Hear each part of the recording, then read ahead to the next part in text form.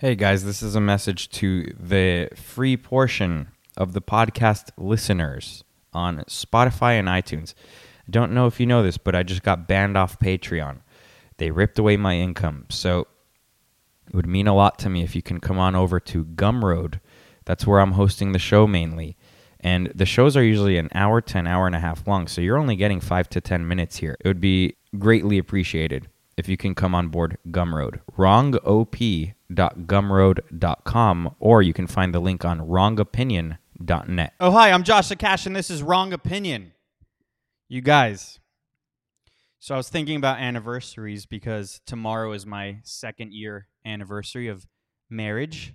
So I'm basically an expert now. If you have any questions, I can solve everything. Hit me up on Twitter or Instagram or wherever, and I can help you. But that's besides the point. And then I was thinking, how long have I been doing this podcast? So I haven't checked, but I think it's 5 years. I think I started in 2017. It was called something else, which if you want to do some digging, I'm not going to send it. I'm not going to tell you, but if you want to do some digging, you can go find it. It's on iTunes. It's still up, and it was free back then for a reason. I wasn't very good at it, and it wasn't even very political in the beginning. I was just giving advice to Zoomers, and it's basically been 5 years since I started podcasting. And something I was thinking about with regards to this is how I kind of think that it's all chronological, basically, obviously, because, when I started was a different time period, a different moment in time, and now we're in 2022, and think about that. 2017 to 2022, the amount that has changed since then is vast. The amount that has changed culturally since then would have taken 100 years previously to change. So if you go back and listen to what I used to talk about, it has remnants of what we talk about now, but it was all in today's mindset wholesome. Like the things we were worried about then still pertain to this day, but it has gotten so much worse. And I'm not trying to black pill. I never try to do that. But things are devolving like crazy and accelerating to the bottom very rapidly. So it's just interesting to go back for me mentally and think about, what did I talk about? What were we complaining about? What were we trying to highlight? And the interesting thing, though, if you think about it, is that as bad as things are, because humans are very good at this, we adapt to things very quickly. So as bad as things are, we adapt. It didn't dissuade me from trying to get married and have a kid and, more kids in the future. Definitely not. If anything, it emboldened me because I thought to myself, we need to be making as many babies as possible. The best people in the world shouldn't opt out of, creating more people, because then we can impart everything we've learned onto our kids. And this week, we've had a lot of people come here visit family, and one family that visited was my cousin and his wife and 3 kids and his in-laws. And my cousin was born in 1980. And something dawned on me. Well, it's something I've thought about for a while as well with regards to that. It's that Gen Xers and late millennials are basically boomers mentally, in the sense that since they were brought up by boomers, they were brought up to believe in the system. And a lot of millennials and, younger people were brought up that way, but they kind of took a step back and saw that the system is failing, and on purpose. And then they were like, we don't believe in any of this. And that's why someone like Trump resonated with them. And my cousin is a conservative, but he has that mentality of a boomer where he still believes in the system. He still believes in sending your kids to school, and he still believes in the universities and all of that, and paying taxes and all of that. And I don't believe in any of that. I'll get to more of that later on.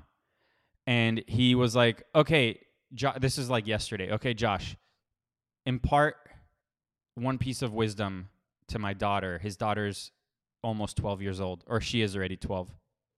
I think she's 11. Whatever.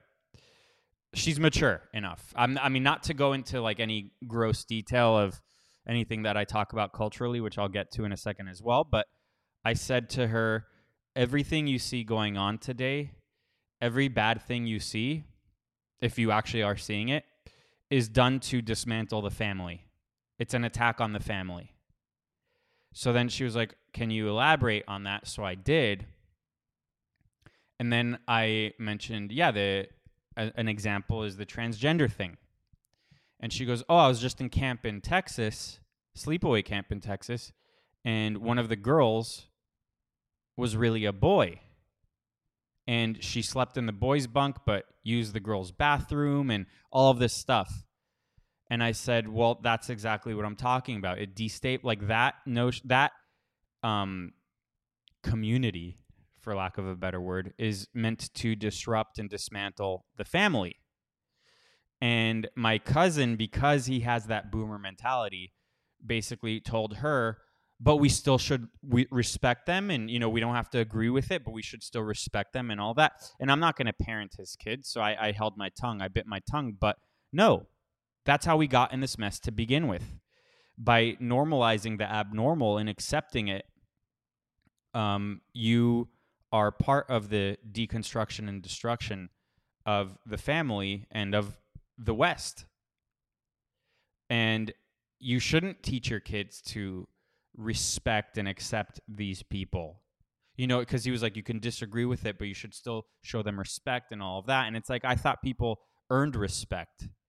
And sorry, but that's a red flag. If I see someone behave in a weird manner, I'm going to jot that down in my brain as a red flag, which that is. And